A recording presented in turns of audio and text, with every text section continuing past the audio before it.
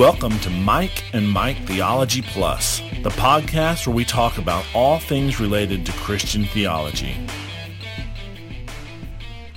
Welcome to our last episode on the doctrine of limited atonement. All right, so we're wearing different clothing because this is a different recording session. As I mentioned on the intro to our last part 4 of limited atonement, that recording session went longer than I think either one of us anticipated. Yeah, by like an hour and a half.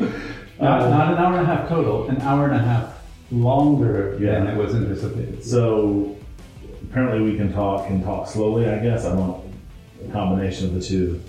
So after around 2 hours of recording, our equipment failed, but we went with the material we had. So here we are to finish up limited atonement, and so we're just working through some of the objections. Last time we ended with the objections of someone, how can a person, if sins are paid for and payment is applied at the cross, how can a person be dead in their sins prior to repentance and faith per Ephesians? We ended with a discussion of man's view of salvation versus God's view of salvation, ours being temporal and God's being from an eternal perspective.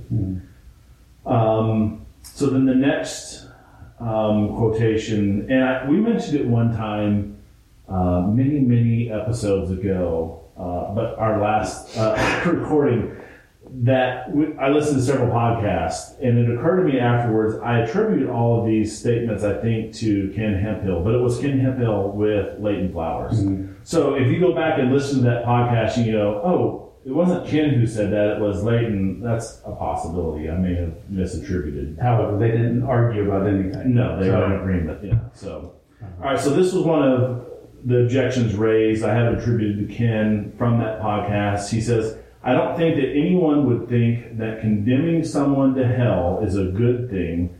How could anyone think that a loving God would want to do that? This comment really struck me in multiple ways as wrong on many levels. Hell is a good thing. Let's get that out of the way. When evil creatures pay the just penalty for their evil deeds, that's good. That may strike you as odd because we're talking about humans here in hell and an eternal judgment.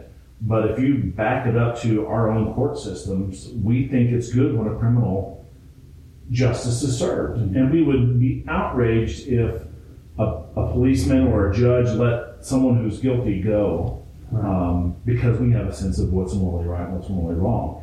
That gets obscured, I think, some when we're the ones who are the guilty parties. So it's not good for me. Right. Yeah, clearly. So how could a good God want to send anyone to hell? Because he is a good God. He is a holy God. He's a just God. And that's what sin requires. So just that opening statement seems wrong.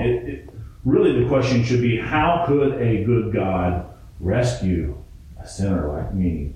And we were talking before about in Romans how God is a just justifier. Not only is he a justifier of those who aren't good, but he does that in a righteous way due to the sacrifice on the cross. So sins are paid for. Yeah, I think this strikes me as coming at it backwards, right? When you read in Romans chapter 9, as it is written, Jacob I loved, but Esau I hated, this statement seems to take the perspective of, gosh, how could God hate Esau?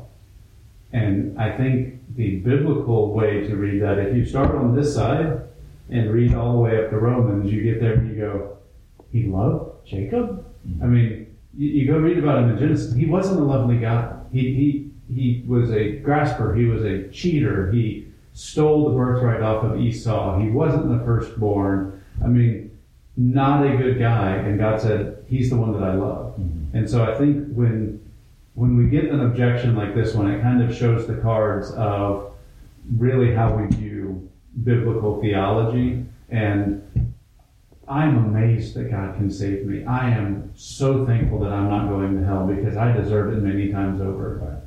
Right. As does he. Yep. As do you. Right. And so God could have elected for me to be a vessel of wrath prepared for destruction, and I would have shown God's glory in that destruction.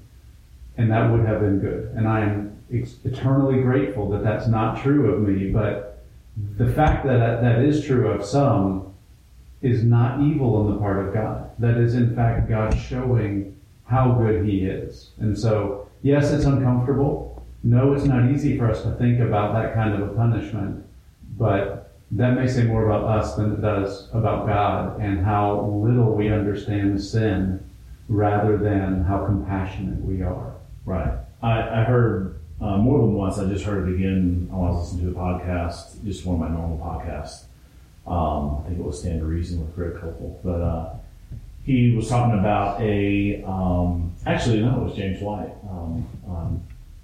Dividing Line. And which is funny. So he does the Dividing Line, and his friend Michael Brown does the Line of Fire. And sometimes they do a joint show, and they call it the Dividing Line of Fire. That's good. Little plug for both of them. But he was talking about a prisoner in a prison and a governor having the ability to pardon. And it's a very good picture of us, because the prisoner obviously doesn't deserve pardoning. Right. And any prisoner who gets what justice requires can't look at the judge and say, you owe me a pardon. A pardon is of grace, just like salvation is. So I just don't understand the motivation for the question. And he goes on to say, how could anyone think that a loving God would do that? Well, he is good. He's a great God. He's a holy God. So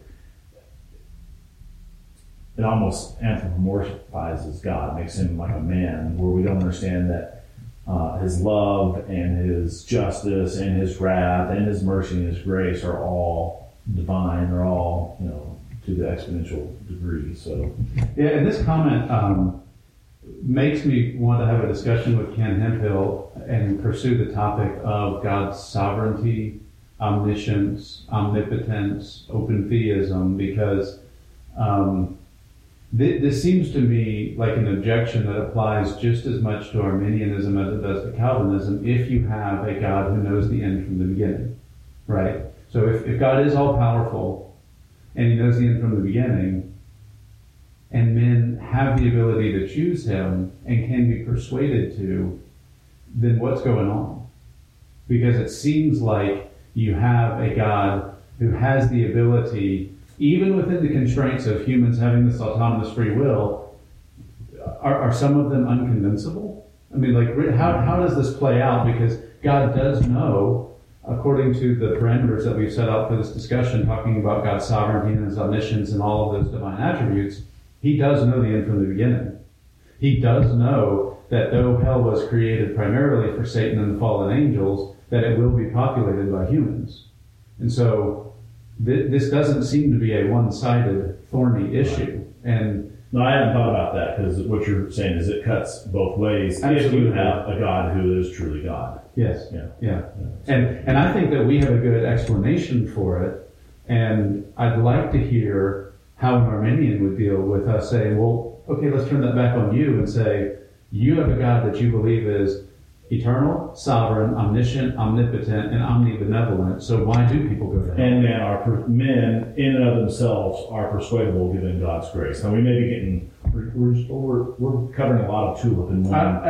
That's fine. I mean, some of it you can't help but overspill. But since this was brought up as part of this discussion, right? I don't know how someone coming from the Arminian perspective would make good sense out of that objection if it was turned back around on them. And so that struck me as, have you thought about how this impacts you as well?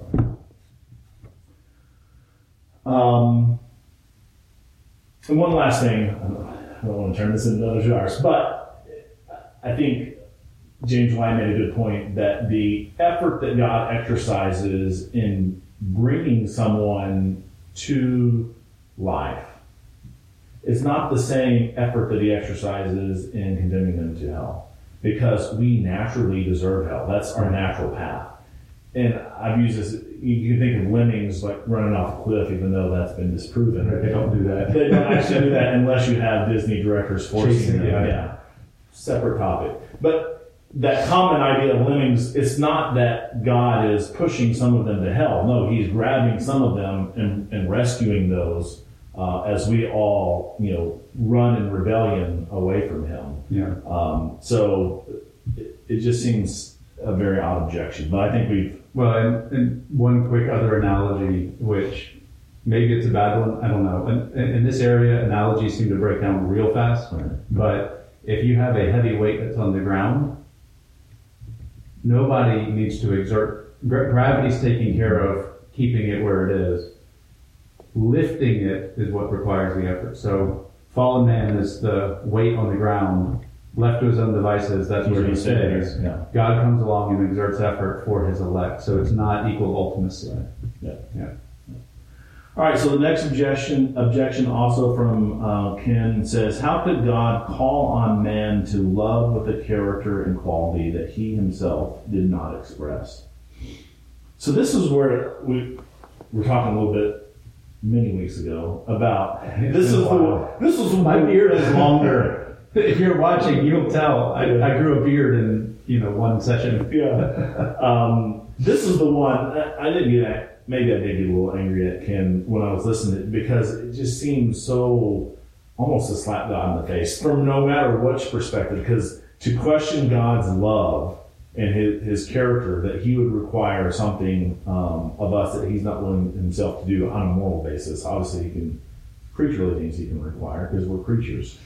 So how could God call on man to love with a character? Well, again, it's kind of related to what we just said.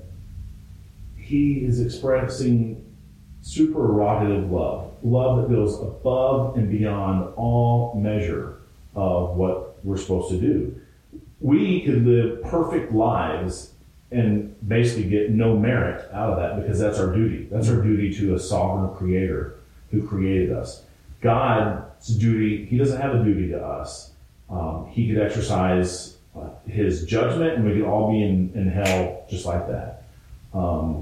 But it's his love that allows us to be here and enjoy the grace of earth in this life. And it's his love and grace that allows us, for some, that he's going to exert his effort to draw to himself, that we will enjoy for eternity. So I agree with everything you just said, but I want to challenge a presupposition in this question. Well, let me say one other thing and then challenge it. So, okay. And then and maybe this is, I don't know. If this Probably is, yeah. But our relationship to one another, we're all like fallen folks. I'm on an equal standing with you. So God can tell me to love you, to love my enemies, to pray for my enemies, to treat my enemies well. That relationship that I have with another human is completely different than God has with humans. He's the sovereign, he's the creator, we're the creatures. So, actually, that wasn't the objection I had, so here we go. Who says that this is a quality that God himself does not express? God causes the rain to fall on the just and the unjust alike. In Romans 9, Paul says that God has endured with much patience vessels of wrath prepared for destruction. Right? God does show love to the lost, the non-elect, the unregenerate. Those who will end up in hell actually do, for a time, experience the love of God, which is what increases their condemnation because they know God, according to Romans 1, and do not see fit to honor him as God. Give thanks to him. And in spite of that, God allows them to continue breathing. God allows them to continue thriving in life. God allows them to have good things. What is that if not love? I mean, the charge here seems to be, if you end up in hell, then God has never ever shown you any love. And the implicit charge underneath, or at least the assertion, would be something akin to God has to love everybody in exactly the same way, which we've already dealt with. But I would say, not only does he not have to love us all in the same way, but he does, in fact, love and show love and kindness and mercy, even to those who don't experience that for eternity. Yes, that cuts off at a point for the lost. But how dare you say that what he shows the lost here in life is not love and mercy. I mean, it boggles the mind. They seem to be setting up a straw man caricature of God just so they can shoot it down. And so reminds me of the hymn that I always found odd. The wording is, and fills the earth with food. That's just one snippet of it. Right. But that's an actual song. And David probably, but maybe not David. Fair, good guess. Yes, good guess. Talks about, how God's mercy and provision for food for the animals and, for the humans, and just his mercy and grace to us in this life, which goes along with what you're saying. Yeah. All right, so next objection. How can we, and we kind of covered this some before, but the objection was, how can we offer salvation if Christ hasn't died for all? And we had the example that someone brought up about if you have a TV and you offer it to somebody. So I don't know if we want to revisit this because we kind of dealt with it pretty thoroughly in our previous podcast, but one, the points we made were we're not in fact offering salvation. We're pointing to the offerer of salvation. Preaching salvation. We're preaching salvation would be another way. Well, and how about this? The offer of salvation is this: for everyone who repents and believes, Christ is a perfect Redeemer. Is there anything objectionable in that? Why must we go out and look somebody in the eye who has their entire life lived in rebellion to God, is currently in rebellion to God, and say, God loves you and wants to save you? Why do we have to say that that's the only legitimate gospel presentation? That's what I don't understand. Because that's what Paul and Peter did when they preached. Can you show me that? Because no, they didn't. I remember Peter saying something like, well, let me look it up. Let's see here.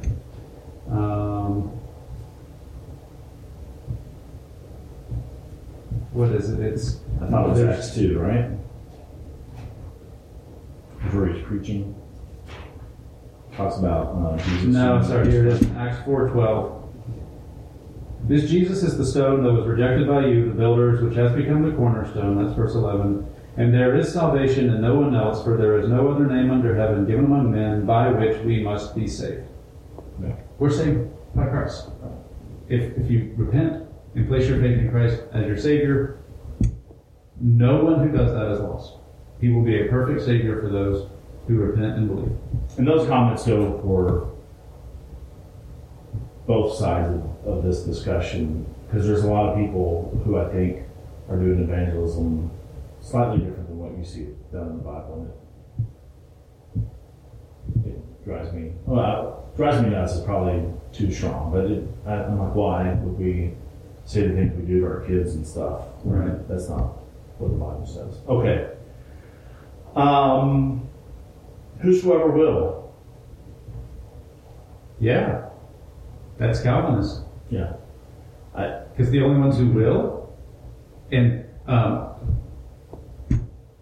this is a pet peeve of mine because it's a misconstrual in modern English of what was a fine translation in 17th century English, whosoever will or whatever. Basically, John 3:16 is talking about the mechanism of faith. It's not talking about the scope of ability. People harp on this whosoever as if God is saying anything about ability. But all John 3:16 says is God loved the world in this way, that he sent his only Son, so that all the ones who believe on him should not perish but will have eternal life. You believe in Christ, you'll have eternal life. It doesn't say anything either way about ability. So yes, whosoever wants to be saved can be saved. You have any problem with that? No, I don't. And I know the objection, the counter objection was, well, you're kind of saying that wink, wink, because based on what you believe, there's only some that can. And we haven't talked about it yet, but we would say that no one can because of not God, but Adam, our father. Mm-hmm. And so those who do come because we are drawn by the Father to the Son. So I agree. We can say whosoever will. Someone could come back and say, well, what about Romans 10, where it says, "For whosoever calls upon the name of the Lord will be saved"? But I completely agree with that too. yes, yeah. Let me repeat it. Everyone who repents and places their faith in Christ as Savior will find Him to be a perfect Savior. I mean, God's not surprised by, the omniscient God is not surprised by those who choose to come. And the omnipotent God is not sitting there rubbing his hands and just hoping some can be persuaded. I mean, but even if you had an Arminian view on the other points, God knows who will. Yeah. So, all right. Some of these, again, we did touch on. So this next one we touched on. So Tim Barnett, in his sermon, says that John Owen's argument about double jeopardy assumes that what we're talking about is commercial debt, because you would never pay a mortgage twice. Once it's paid, it's paid. But we're not really dealing with commercial debt. We're dealing with a legal or moral debt. And he says no one's sins are paid for at the cross. Rather, they're paid for. I think he misspeaks, because I wrote this down verbatim. Okay. So it's a little bit. So let me just. He says they're paid for at the cross, is what he's trying to say, but they're not applied until someone meets those conditions, which so goes to decision is made. Yeah. So well, he would say that goes to the extent versus the application. Mm-hmm. So the extent of the atonement is that everyone is paid for, but the provision or application is not made until the requirements are met. So God's got a warehouse full of TVs. And if you actually go to the warehouse, you'll pick one. Yeah, I think. And He made a TV for everybody. Right. And then he has leftover TVs. Okay. So I think this fails on a number of reasons. You know, you've got down there legal debt and moral debt versus commercial debt. You don't get thrown in jail twice for the same crime. You know, I mean, we actually have language that says he's paid his debt to society. That is speaking of the legal and moral debt that's incurred by a crime. And I understand that that's not exactly scriptural, in that we can't find that specifically in Scripture, but I think it's a scriptural principle where you go to the justice passages in the Old Testament, and it's very clear, somebody broke the law by doing X, the penalty is Y, and then it's done. right, And then you don't it's paid expect them to for. pay it twice. Right, you know, you steal a sheep, and you have to pay back 4 sheep.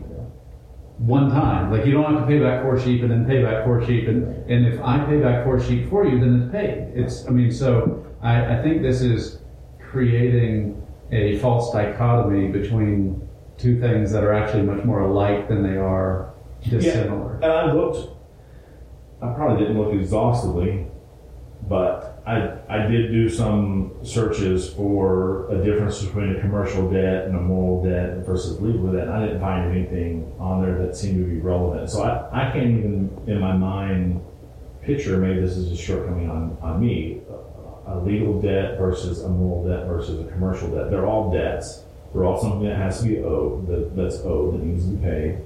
And whoever is receiving that payment expects payment. We talked a couple episodes ago about Chuck Colson and someone actually serving his last year or so of a prison sentence so that he can get out and get some much needed health. And so there, we wouldn't expect once he returned his health, now you got to go back and serve your sentence. No, that guy stood in your place. He was a penal substitution for you. Yeah. Well, and getting back to the Bible, because I think that's where we all would like the argument to stay. During the 3 hours of darkness, God's wrath was in fact poured out on Christ. If that wrath was poured out to make provision for sin, then explain to me how it can be just for that same wrath to be poured out again on the sinner. I mean, it's God's beloved Son. You're telling me that He poured out wrath that was unnecessary on His Son? That I realize I'm making a logical argument. I think it's also in line with Scripture, at least. Christ bore in himself the penalty for our sin. He bore the wrath of God for us. If he did that, then God's wrath is satisfied for me. So if he did that for everyone, then no one can go to hell. So I don't know how that type of a view doesn't logically lead toward universalism. Now, I'm not saying Arminians are universalists, but what I am saying is I believe there's an inconsistency here, because atonement means atonement. It doesn't mean potential. It means something that's done. And if you go to Isaiah 53, it talks about... I couldn't remember if it was 53 or 56, the one I was looking for. What are you thinking? Well, it talks about the iniquity of us all was laid on him. By his stripes we are healed, and the we there is those of us who have peace with God. There's never in Scripture anything that talks about Christ bearing something for someone who ends up in hell. That's not a category that makes any sense. Yeah, so that was the exact phrase I was thinking of. By his stripes we are healed. Verse 4 of Isaiah 53 starts out, surely our griefs he himself bore, and our sorrows he carried, yet we ourselves esteemed him stricken, smitten of God, and afflicted. But he was pierced through for our transgressions, he was crushed for our iniquities. The chastening for our well-being fell upon him, and by his scourging we are healed. It seems like what the writer here is saying is that there is a result of those actions, and the people that he had in mind are healed, and it's for their well-being, i.e. we say that's for their salvation. So it seems odd to say that people's sins are paid for in their atonement, but they don't get these results from it. They're not actually healed. It wasn't actually for their good. And then in verse 10, yet it was the will of the Lord to crush him. He has put him to grief when his soul makes an offering for guilt. I mean, especially in the context in which this was written, you don't go make the prescribed offering for your guilt before God and then go, did it count? I mean, again, that's not a concept. That's not a category that we find in Scripture. So Again, I think this kind of cuts both ways, and it's like, if you're going to say this, then that actually proves you've got a very deficient view of what atonement actually is. All right, so the last one will take a little bit of setup. So Tim Barnett is responding to one of an argument from a limited atonement person. The argument was that Christ died to make men saved, not savable. And he claims this is a false dilemma, that he died both to make folks savable and to save folks.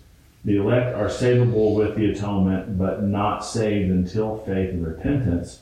There's a difference between atonement accomplished and atonement applied. And his comparison is the brass serpent that was lifted up. Did it make healing possible, or did it actually heal people? Yes, it did both. It was a provision for healing. But folks actually had to look to the serpent in order for the healing to be applied.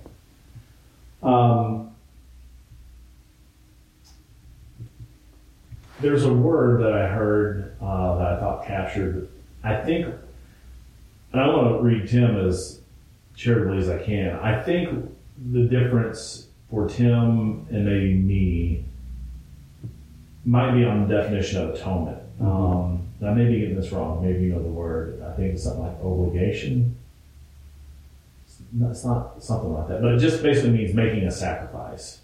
I'll figure it out. Oblation? Oblation, there we go.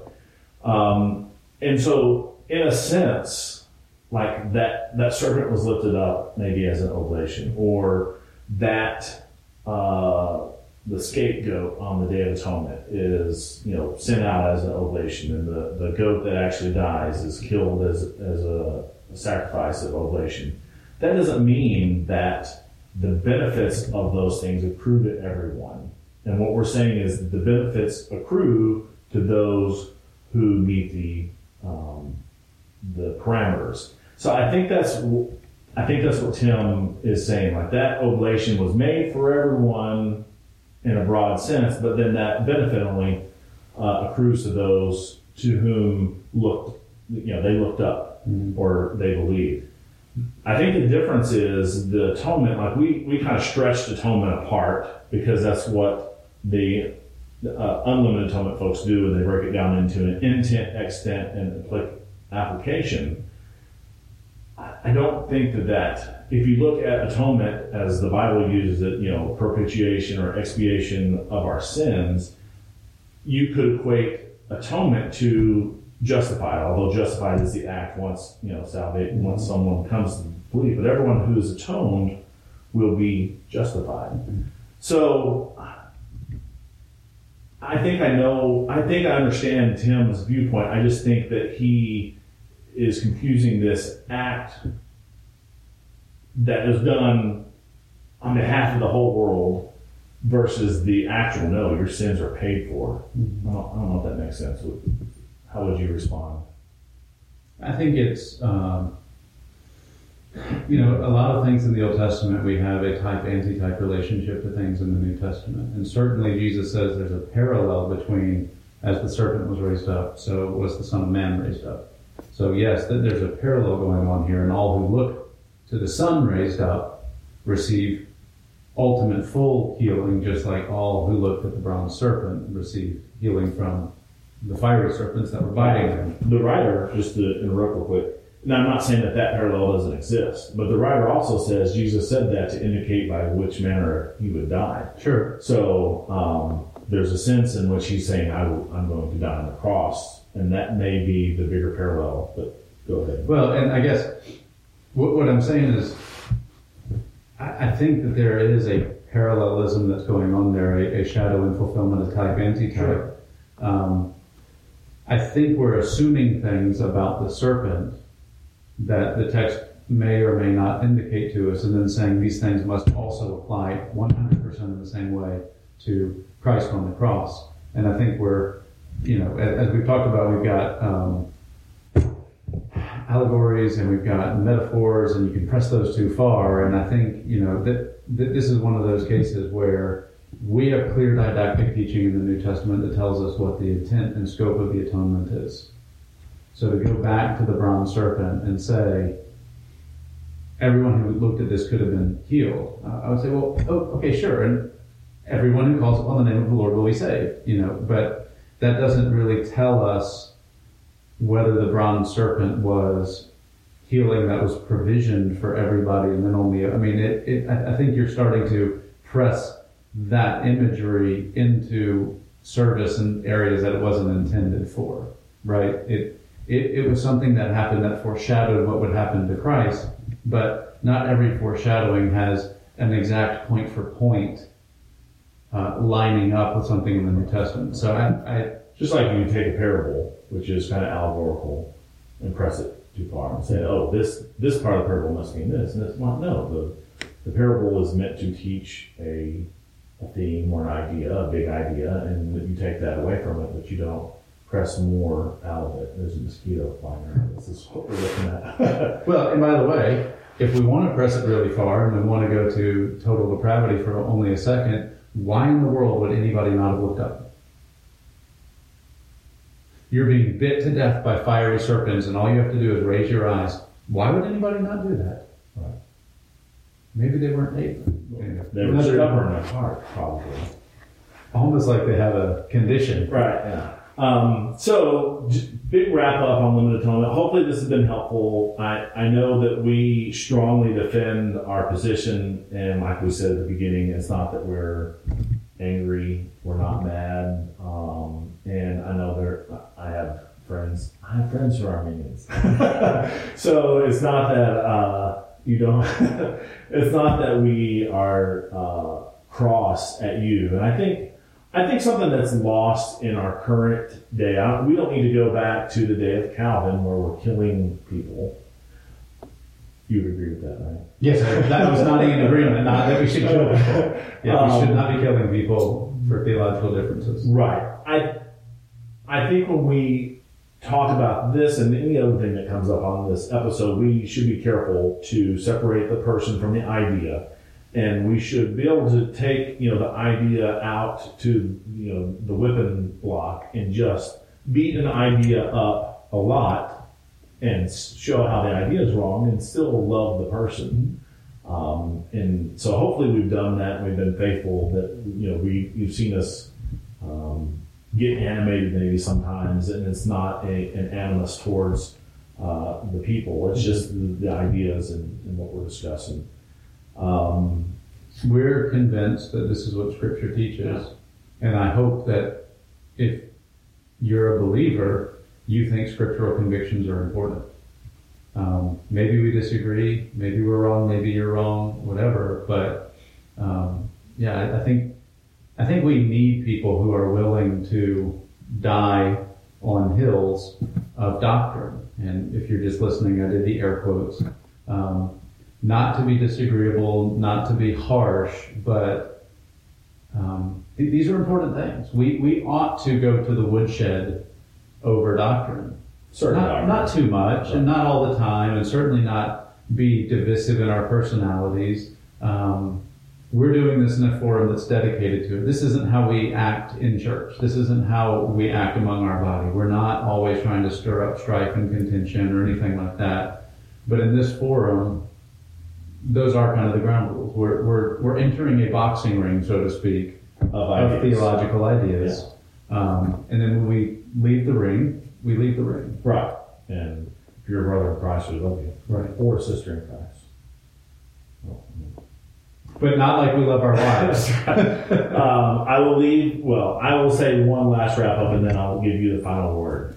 Whether you are a Calvinist or an Arminian, God acting from eternity has to, in his intent, extent, and application, limit the atonement if he's actually paying for sins. If you take atonement to mean the removal of our guilt, sin, and the appeasement of God's wrath, and God acts from eternity as God and not in time as man, then the atonement has to be limited to those who meet those qualifications, regardless of how they come to meeting those qualifications. So you could disagree with every other point. That's why I wanted to start out with this one, under protest from Michael, the other Michael. But I think this can be common ground where we go, the atonement is limited because God's an eternal being who's omniscient, who's omnibenevolent, omnipresent, all the omnis. Who came to believe in him wasn't a surprise. Those sins were paid for at the cross, once and for all. And Jesus sat down at the right hand of the Father to make intercession for the elect. Anything you want to add? God came to save his people. And not every aspect of contemplating that is easy. The necessary implications of hell as a conscious, eternal torment, separated from the blessing of God's presence, is very, very sobering. And I think that is something around which Calvinists and Arminians should unite to go and preach the gospel. We may not do it quite the same way, and we may get in this particular ring and duke it out. But when we go out to a lost world, we have a gospel that actually saves. Mm-hmm. And we have a hope to offer those who are perishing. So I am passionate about this, but I am far more passionate that God intends to save his people, and he intends to use us to go proclaim his gospel to do it. So, next recording session, next episode, Total Depravity. Total Depravity. All right. Thank you, and we'll see you next time. Thanks for listening to our closeout on the doctrine of limited atonement. Catch us next time as we begin our 4-episode treatment of the doctrine of total depravity.